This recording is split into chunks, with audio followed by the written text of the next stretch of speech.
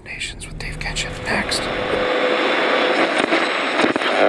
There was a time when I wanted revenge. To be quite honest, when I made the original Imaginist record, I wanted revenge. I wanted to erase Blue Oyster Cult and just say, this is really what it was all about. You know, that's what I wanted.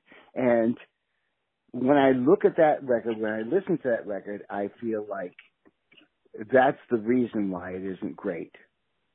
I mean, it's great in a way, but it's not as great as it could have been.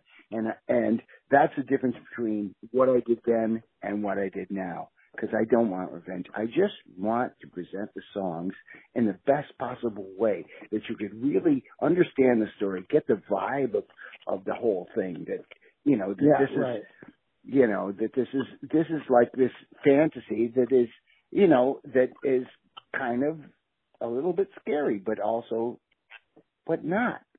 You know, scary but not.